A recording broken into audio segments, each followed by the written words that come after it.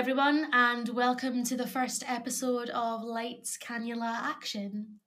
So, for our first episode, we thought we'd spend some time introducing ourselves just so that you can get to know us a bit more, and hopefully, after that, you will still want to be subscribed to this podcast.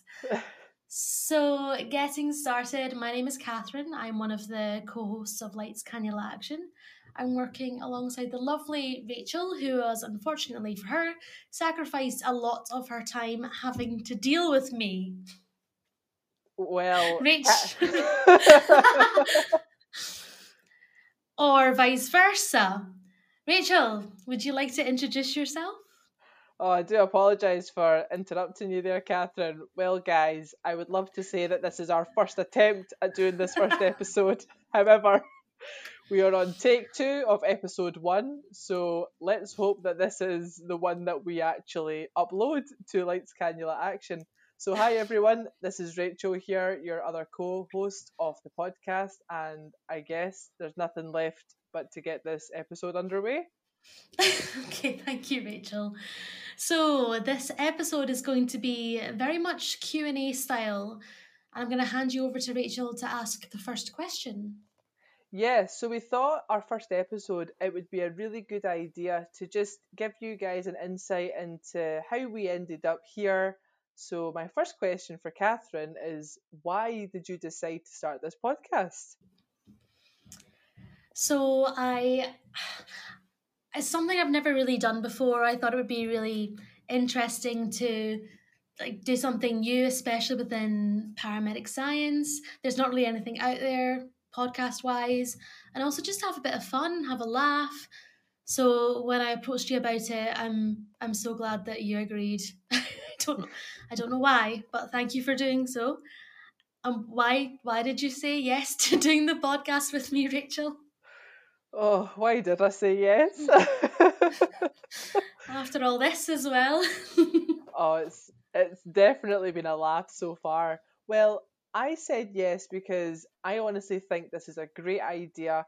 I think when we are done with the degree in 3 years' time, this will not only be a great reflection for us to look back on and see everything that we got up to, the highs, the lows, the breakdowns and everything else in between. So I think this will be a great tool, and as you know, I actually really enjoy a podcast. I would listen to the Resus Room and the Basics podcast, which I love dearly. And there was nothing really like this when I was applying for paramedic science. So I hope that for anyone that's listening to this, and if you're considering applying for the course, that this is of great use to you. So, yeah. Yeah, the same for me as well, Rachel. I didn't really look into podcasts when I was applying, so if we can, put this out there and make people aware that it exists, and maybe it'll help future paramedic students when they're deciding where to go or how to approach things. So Yeah. hopefully we'll do good in that sense. Yeah, well, Anyway, we'll I'm do our sorry, best. continue. No, you're fine. You're absolutely fine. We will do our best, and that is what we will do. So, question 2.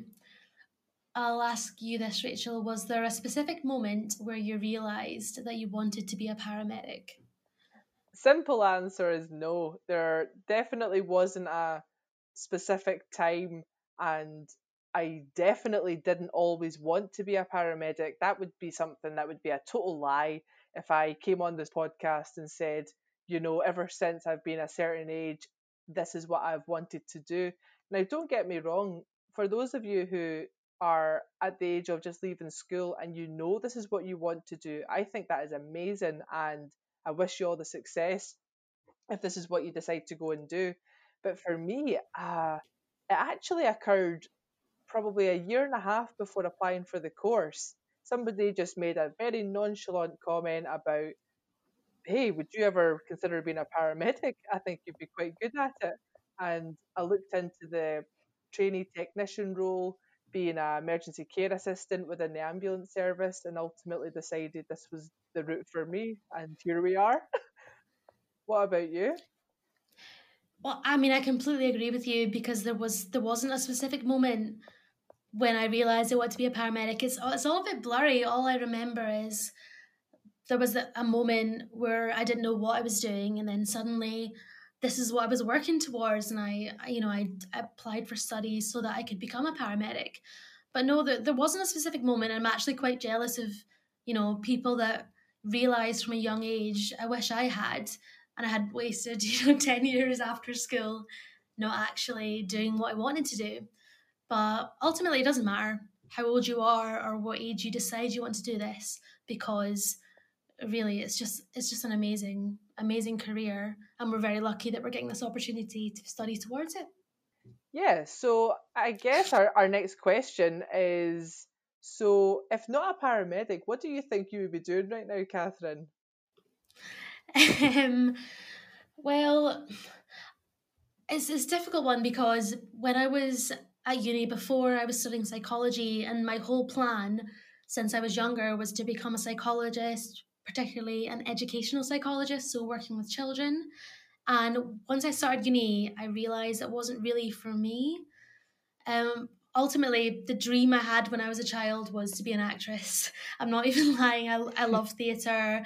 I love being on stage. But as well as that, I also wanted to be a microbiologist, which is a weird one. I want to do so many different things. So I'd probably be an actress though if I wasn't a paramedic. So I'd probably be making a lot more money. But anyway, Rachel, Yeah, definitely. what would you be doing? Oh, a good question. Didn't see that one coming. But I think, had I not been accepted onto paramedic science, not only would I still be lifeguarding because that's the job that I'd done for a long time, but Mhm. previous to coming and doing this, I've got a degree in sport and exercise science. So I would like to think that I'd have a graduate job in that industry. But to be honest with you, my route to paramedic science hasn't always been so linear. I wasn't the best in school, and I, at the very end of high school, figured out this to be due to having dyslexia and struggling with exams, and I just didn't understand my learning style so well. So when I went off to college and I got my entry into university and completed my honours degree, that was me. I thought this is where I was going to remain, but then I joined the ambulance service as a community first responder. And for you guys that might not know what that is, it's a voluntary role within the service that involves supporting the professional service with basic life support assistance. And it all just unraveled from there. So yeah, it's definitely a weird one, but I think it's safe to say I'd still be lifeguarding and potentially a sports scientist somewhere. No, that's fair enough. I mean, I've said to you already that it's amazing that you work so well, considering like the drawbacks you had when you were in school. It's obviously like a really difficult thing to have to deal with, and a lot of people don't realize, the issues they have when it comes to learning and education. It's just hard for people to, get it acknowledged when they are in school, and a lot of people realize later in life that they're dyslexic. Yeah, 100%. We in university right now, you'll often find a lot of the mature students are only in their late 30s, 40s, finding out that they have dyspraxia, dyscalculia, or dyslexia. And you can imagine what it's like spending that amount of time either believing that you just don't have the capabilities to do what you want to do, but it's not until you're provided with the resources and the knowledge of how you learn, really the world is your oyster. Not to go into cliches, but it is definitely, there's some truth in that. Of course, and there's more to education than just, test results, etc. So it doesn't mean that you're going to be bad just because you've not got the grades, etc., which is exactly what you've proven, Oh, Rachel. oh, thank you You very can tell much. you can tell your teachers that I'm a successful woman. I very well might just do that. All right. So, question 4 for you, Rachel. What Mhm. are your initial thoughts so far? Do you think you're making the right choice in studying paramedic science? I do. I must say there is no regrets, no anxiety in my choice to do this whatsoever. All cards on the table.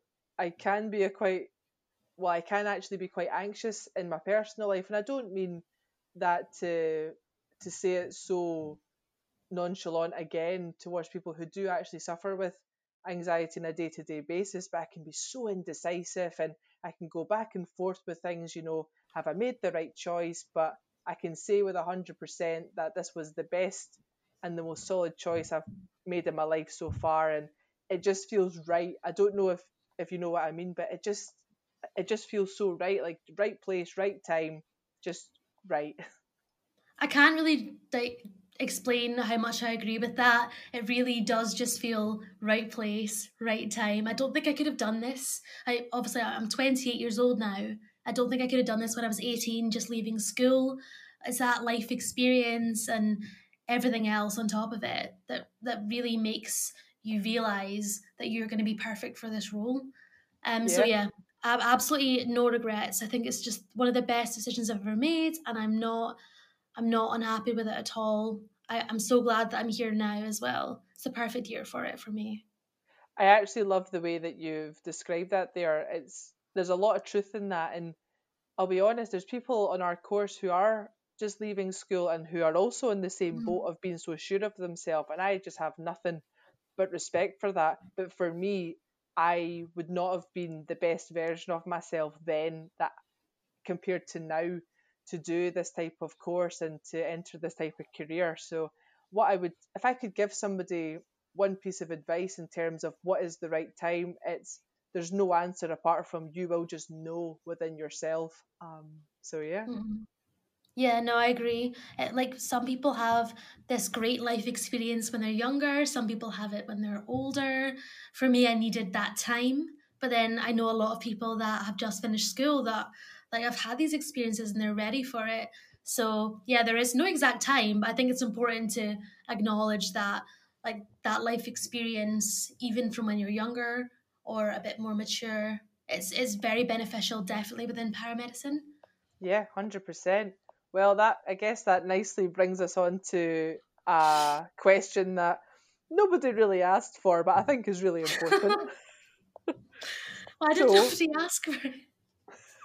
well, without further ado, what is the correct way to eat Jaffa cakes, Catherine? Oh, Rachel, is this because you were eating Jaffa cakes earlier? Yes. Perhaps. I just would quite like to cover it today. I mean, it's a very important topic, I'll give you that. How I like to eat my Jaffa cakes. Well, I think this, I mean, it's really deadly serious now. The cake first, that's got to go first, that's it. Then you get rid of the chocolate on the top, and then you're left with a little Jaffa bit, and then you eat the Jaffa bit. You kind of like, yeah, that's how you do it. And I don't accept any other ways, really, to be quite honest with you. So Rachel, I already know you're incorrect because I'm sure you're gonna say otherwise. It's Rachel, how do almost, you eat your Jaffa cakes? well, seeing that you asked so nicely, I suppose I'll just have to tell you. However, so you go around the Jaffa cake so that you're left with the three layers of the Jaffa cake, and then you get the cake bit at the bottom. Then you get the chocolate off the top so that you're just left with that orange jelly bit, and then you can eat that knowing that you've had a very successful experience. You know, I don't I don't disrespect your beliefs, but I also think you're incorrect at the same time. Yeah, no, you're wrong, but I respect you being wrong, if you I, understand me. I think we can settle on that. That's fair. I can go to sleep with that. That's okay. If anyone listening to this at this point thinks, why am I listening to this? Please just I don't know, make a post or a comment on our page, Lights Cannula Action on Instagram, and just say how you like to eat your Jaffa cakes. Do you agree with me or do you agree with Rachel? Because It's this is obviously an important debate. it is, and I already know I'm going to win the debate. So yeah. Well, we will see about that, won't we? I'll probably be the only person that votes for the way that I do it, but I'm pretty sure my dad does it this way too. So that's two people out of the however million there is in Scotland. Oh dear. Well, this has been a lot of fun, and I hope that anyone who's listening to this takes a little bit of comfort in the fact that there are more than one there's more than one route to get into paramedic science, and you just need to do it when the time is right. And honestly, just go for it. It's great. I know that we're only 8 weeks into the course, but I'm excited for what's to come. That's brilliant. Thank you so much, Rachel, and we will see you all really soon. Thank you for listening. Yep, thank you so much, and see you in episode 2.